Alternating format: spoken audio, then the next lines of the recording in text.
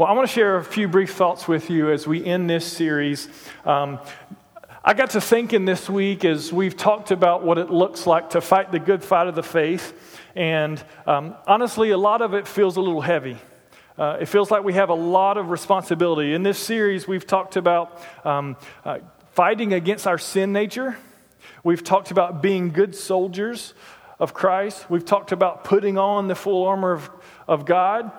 We've talked about the necessity for us to fight well. And it feels like a lot of responsibility. And honestly, there are many times that most of us are going to fall short of being the best of soldiers. And we're not going to fight the fight of the faith in the way we wish we would have. And we will make mistakes. And so today, I just wanted to end with just an encouraging note, just by way of just kind of settling your heart into this fight of the faith, that you may walk in victory. But first, let me go back and just read our theme verse as I've read every week. It's 1 Timothy chapter 6, verse 12. Fight the good fight of the faith. Take hold of the eternal life to which you were called when you made your good confession in the presence of many witnesses. And our heart is that we as a church and you as individuals would take hold of the life that God's called you to. And that happens, it begins with fighting the good fight of the faith. And today's theme verse is actually found in Exodus chapter 14, verse 14. And just let this be an encouragement to you. I just pray that this scripture, as I read it over you today, would just encourage your heart and you'll rest in this truth as we talk about fighting the good fight of the faith. The Lord will fight for you. You need only to be still. The Lord will fight for you. You need only to be still. And here's the truth that I want you to walk away with today, if you hear nothing else, is that throughout your life of faith, there are many fights. And it's important for you to put on the armor. It's important for you to be a good soldier. It's important for you to kill your flesh, man. It's important for you to do all the things that Scripture calls us to do in fighting the good fight of the faith. But it's also important for you to rest in the truth that God fights on your behalf, that you don't fight alone.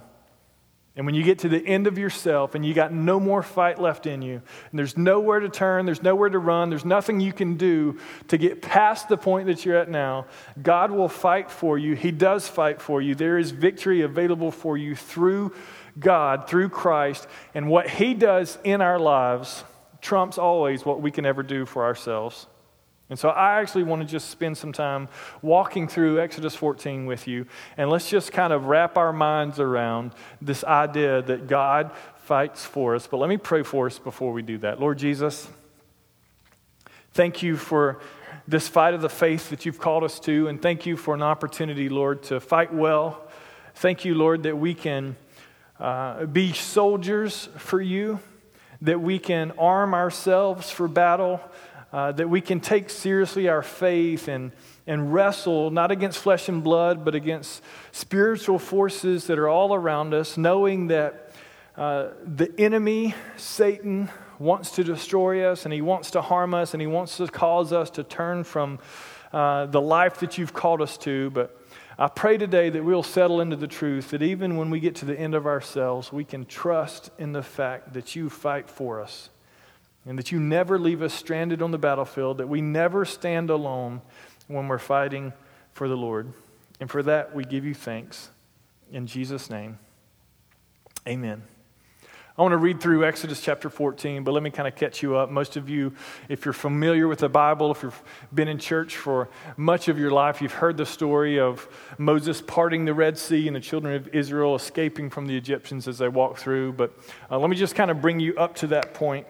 Moses was a Hebrew. He was an Israelite that was actually raised in Pharaoh's household by the grace of God at a time when Israelite babies were being killed. His mother put him in a basket in a river, and he was rescued by Pharaoh's daughter. He was raised in royalty, but one thing led to another, and he ended up murdering. He feared for his life, and so he fled. He fled from Egypt. He turned away from the royal life that he was used to, and while he was out tending sheep in his father-in-law Jethro's field, the Lord appeared to him, spoke to him through a burning bush, and basically asked Moses to go back to Egypt some years later and set the people of Israel free.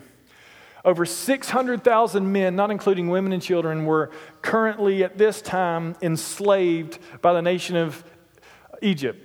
They were under Pharaoh's oppressive thumb. They used the children of Israel, the children of God, for slave labor.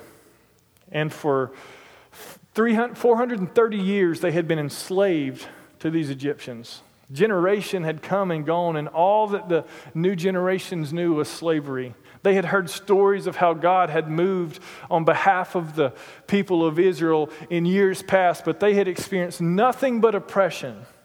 And then God spoke to Moses and he said, "Go and set my people free." And Moses resisted initially, knowing the daunting task that it was, but essentially God assured him that his presence would be with him as he went to accomplish this task. And through 10 plagues, 10 signs, 10 wonders that God performed through Moses, God revealed himself as present and on the side of the Israelites to the Pharaoh and to the Egyptians. The final plague was the plague of the firstborn, the plague on the firstborn, and essentially God killed the firstborn of every household.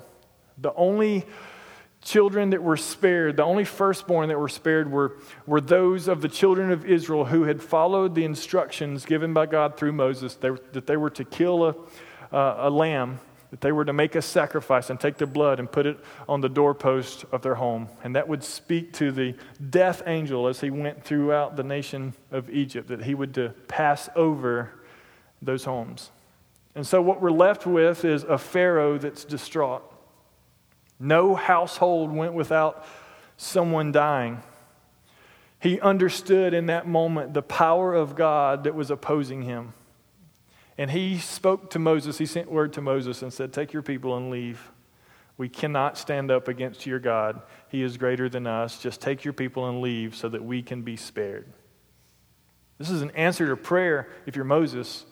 To the nation of Israel, this is an answer to prayer. And so Moses gathered his leaders and they set the people of Israel out on a journey, out of bondage, out of slavery, into freedom, into a future that they had never experienced, anticipating a life that they could have only dreamed of up to that point.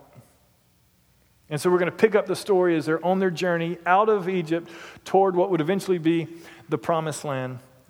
Exodus chapter number 14, beginning in verse number 1. Then the Lord said to Moses, "Tell the Israelites to turn back and encamp near Pi-Hahiroth between Migdol and the sea. They are to encamp by the sea directly opposite Baal-Zephon." Now, they're going away from Egypt. They're going towards somewhere new. And God tells Moses to turn back, backtrack, and go back towards where you've just come from. That's concerning to people. Verse number 3, Pharaoh will think the Israelites are wandering around the land in confusion, hemmed in by the desert, and I will harden Pharaoh's heart, and he will pursue them. But I will gain glory for myself through Pharaoh and all his army, and the Egyptians will know that I am the Lord. So the Israelites did this. God is putting the children of Israel into a precarious situation here. He has just displayed his might through the plague of the firstborn. They are now free. Pharaoh has released them, and they are now led by God back toward Egypt, and they're to encamp there by the sea. He says that he's going to harden Pharaoh's heart so that Pharaoh will pursue them again, trying once again to enslave them. Verse 5, when the king of Egypt was told that the people had fled, Pharaoh and his officials changed their minds about them and said, "What have we done? We have let the Israelites go and we've lost their services." A light bulb goes off and they realize we've just let go over 1 million people whose sole job in life was to serve us, to make our nation great.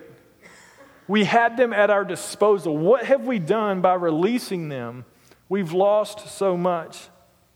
So he had his chariot made ready and took his army with him. He took 600 of the best chariots along with all the other chariots of Egypt, with officers over all of them.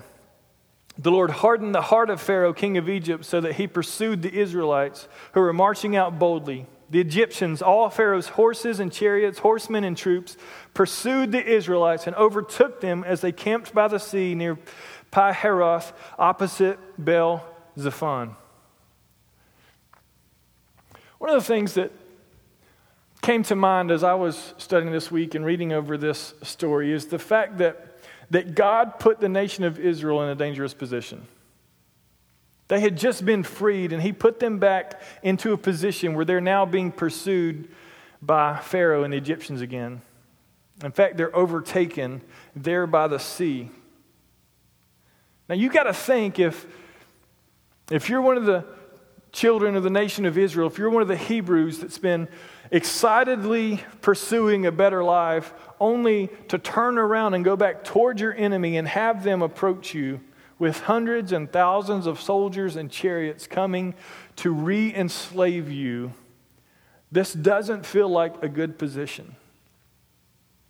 And like that in life, we all face difficult seasons, we all face difficult circumstances and situations, and many times we think this isn't from God because he wouldn't do something like this, and we try to explain and reason away why we're in those situations. Sometimes we take responsibility for being in situations that we shouldn't take responsibility for being in, because sometimes God puts us in a position that may seem contrary to his blessings for our life so that he can prove his faithfulness to us.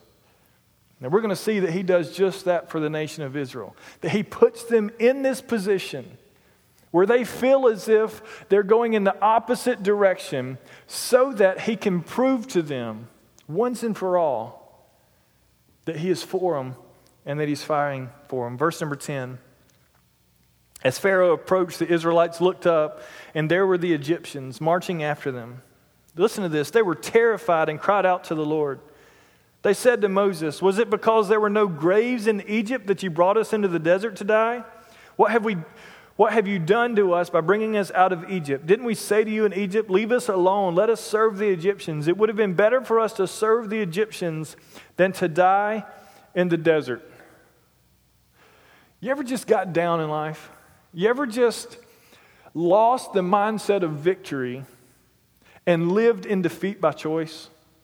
This is what the nation of Israel is doing in this moment. In this moment, they are so terrified because of the situation they find themselves in that they long for slavery in Egypt. They complain to Moses, their leader, "Why did you even bring us out? We wish you would have just left us in slavery. Life was better in slavery than it is now. And you said that God was delivering us. You said that God was going to set us free and that you were going to lead us into a promised land. But now we find ourselves staring down an impossible situation, and surely we're going to die here in this moment."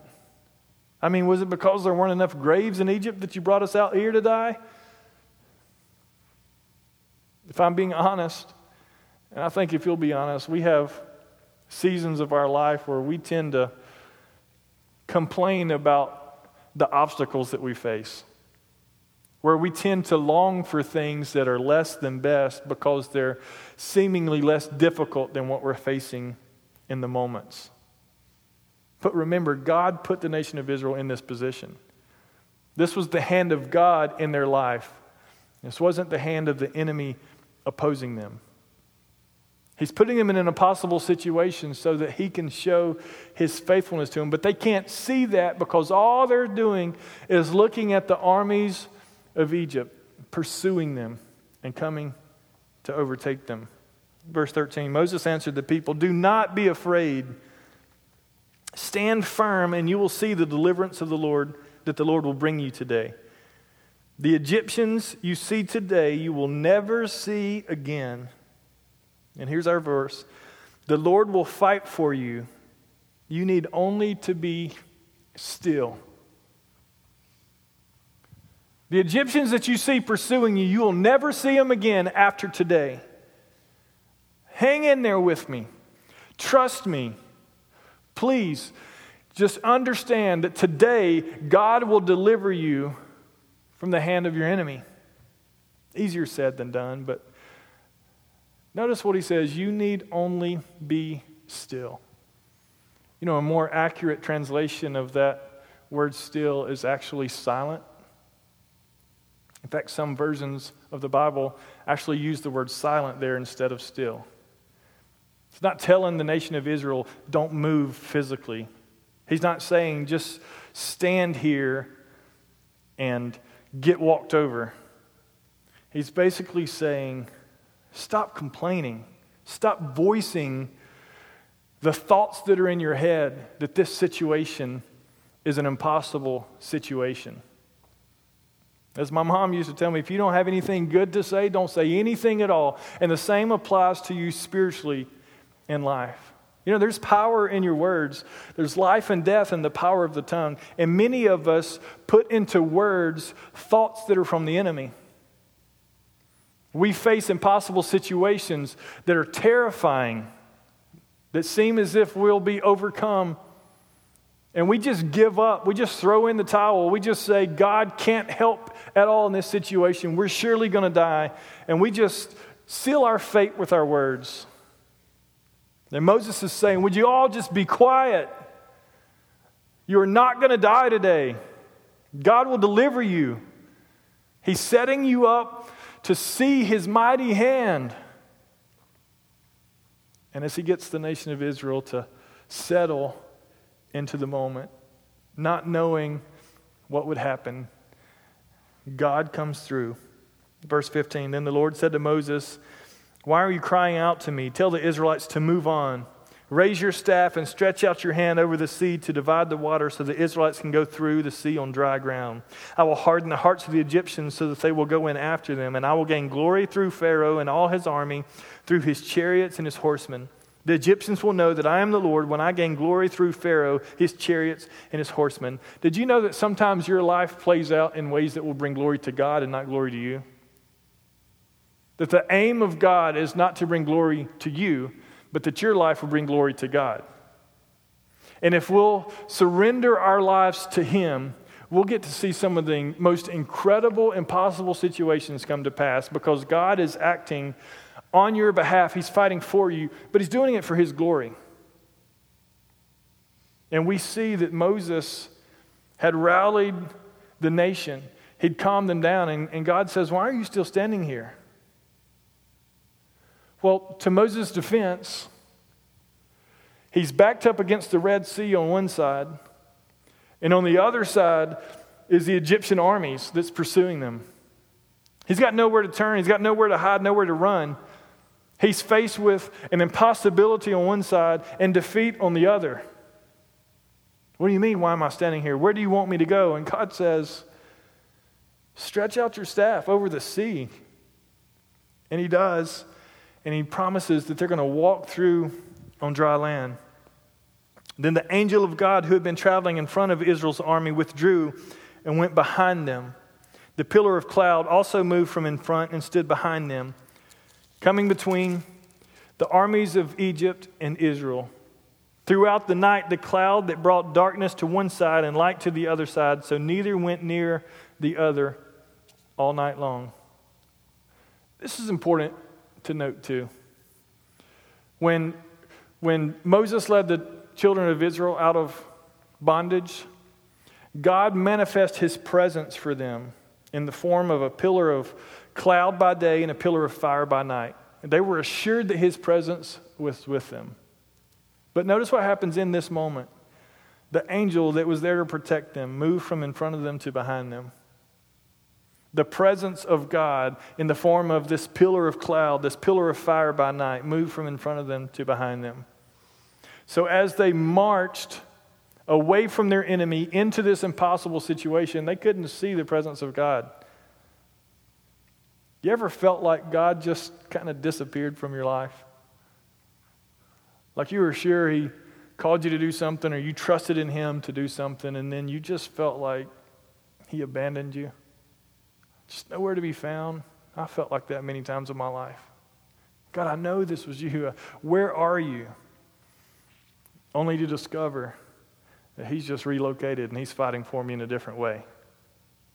We can always trust the presence of God, even when we're in difficult situations, that he'll never leave us or abandon us. He simply repositioned as a form of protection so that as they traveled through this Red Sea, he didn't let the enemies get to him. Verse 21, then Moses stretched out his hand over the sea, and all that night the Lord drove the sea back with a strong east wind and turned it into dry land.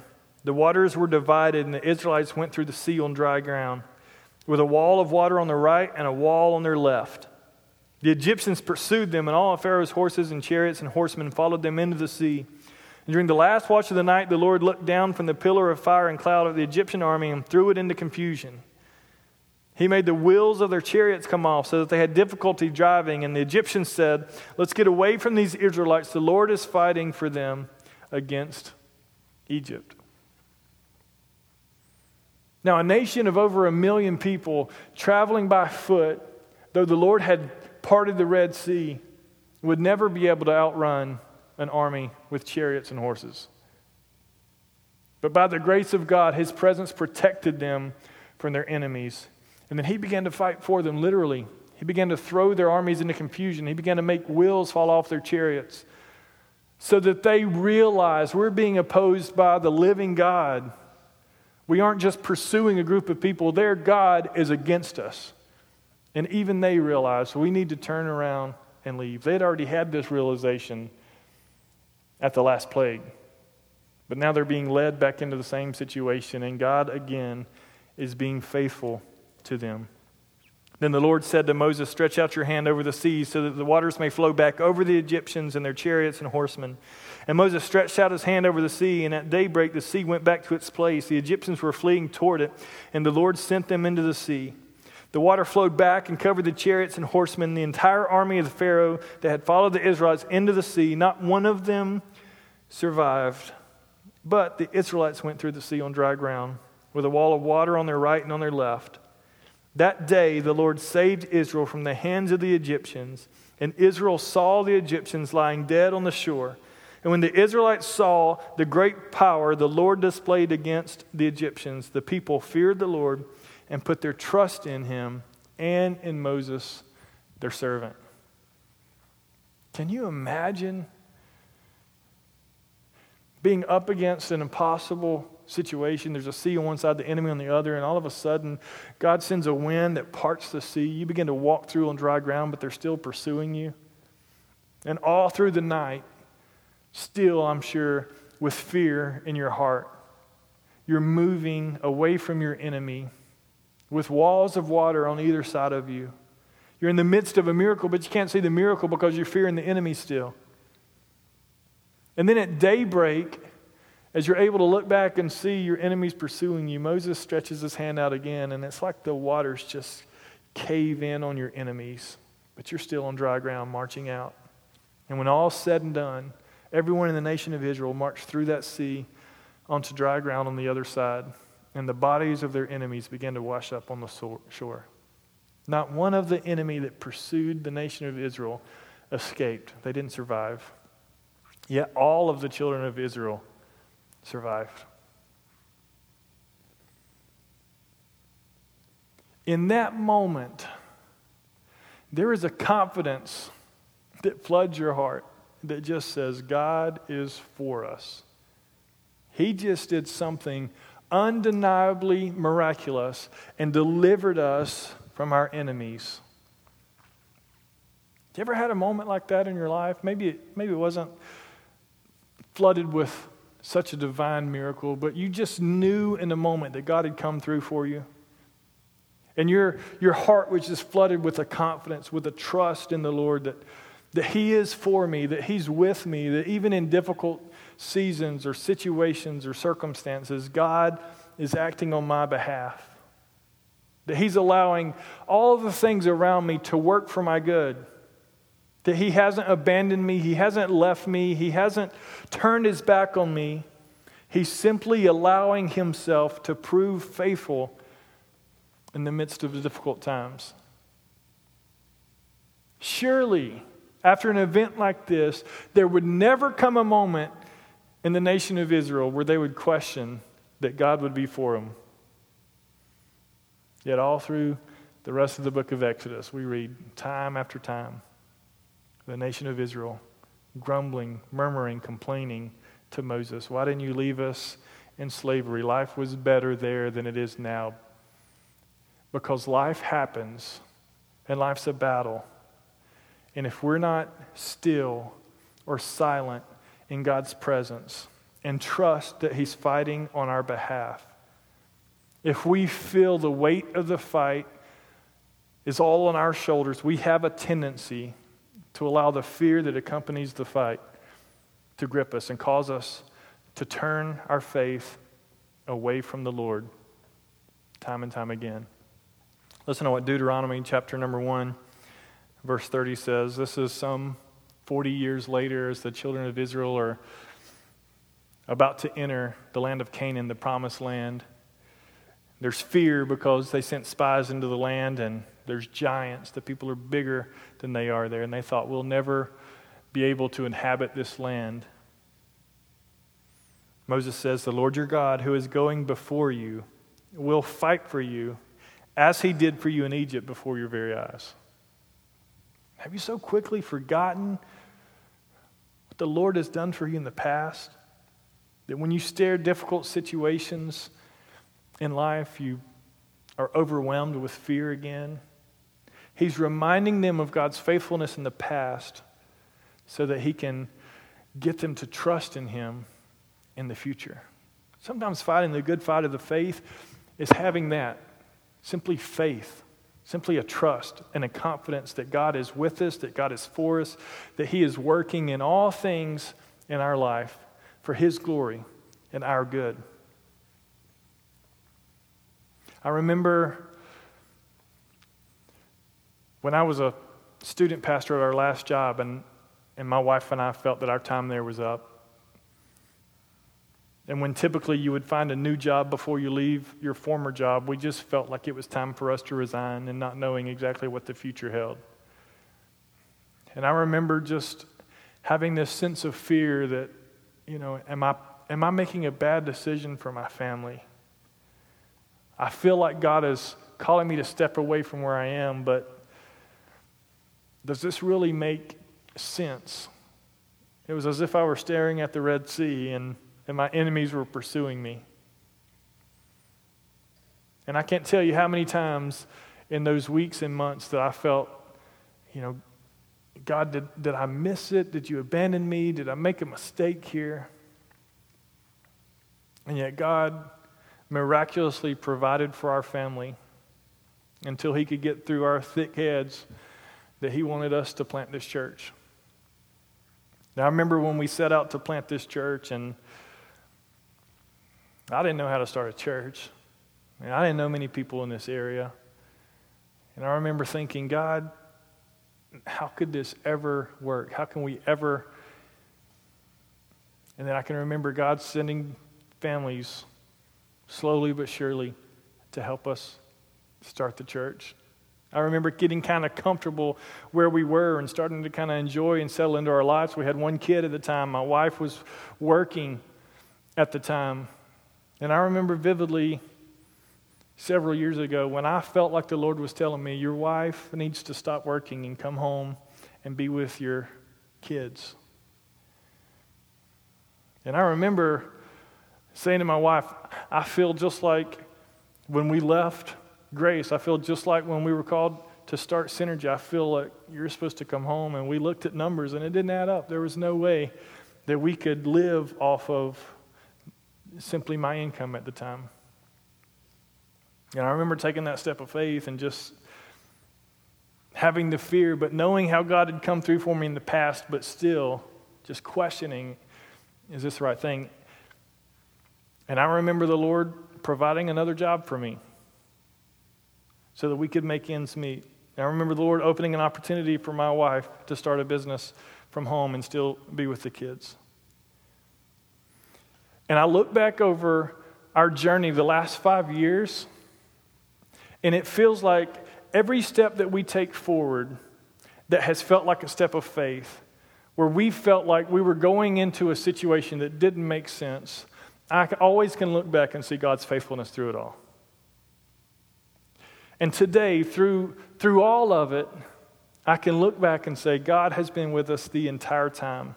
And he's called us into some difficult seasons in our marriage, as a family, financially, in faith, that would cause us to question where we are and why we're there.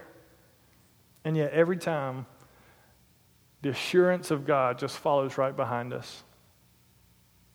And I just wanted to say to you today, I don't know what you're facing, what situations you may be staring at. I don't know what difficulties you may be facing in life. You may be in a season of prosperity and blessing, and everything may be great.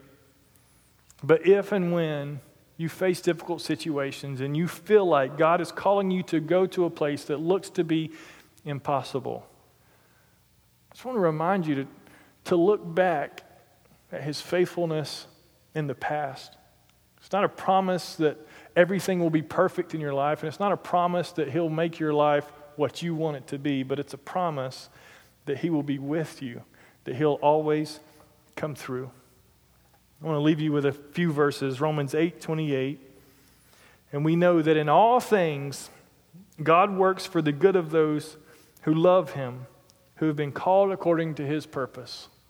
In all things, in the bad seasons, in the difficult seasons, in the scary seasons, when change comes to your life, when you feel God's leading you in a different direction, God is working behind the scenes when you can't even see it for His glory and for your good.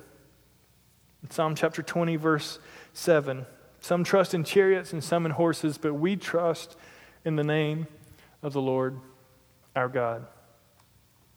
I just wanted to tell you today that we've been called to fight the good fight of the faith, to take hold of the life that is truly life.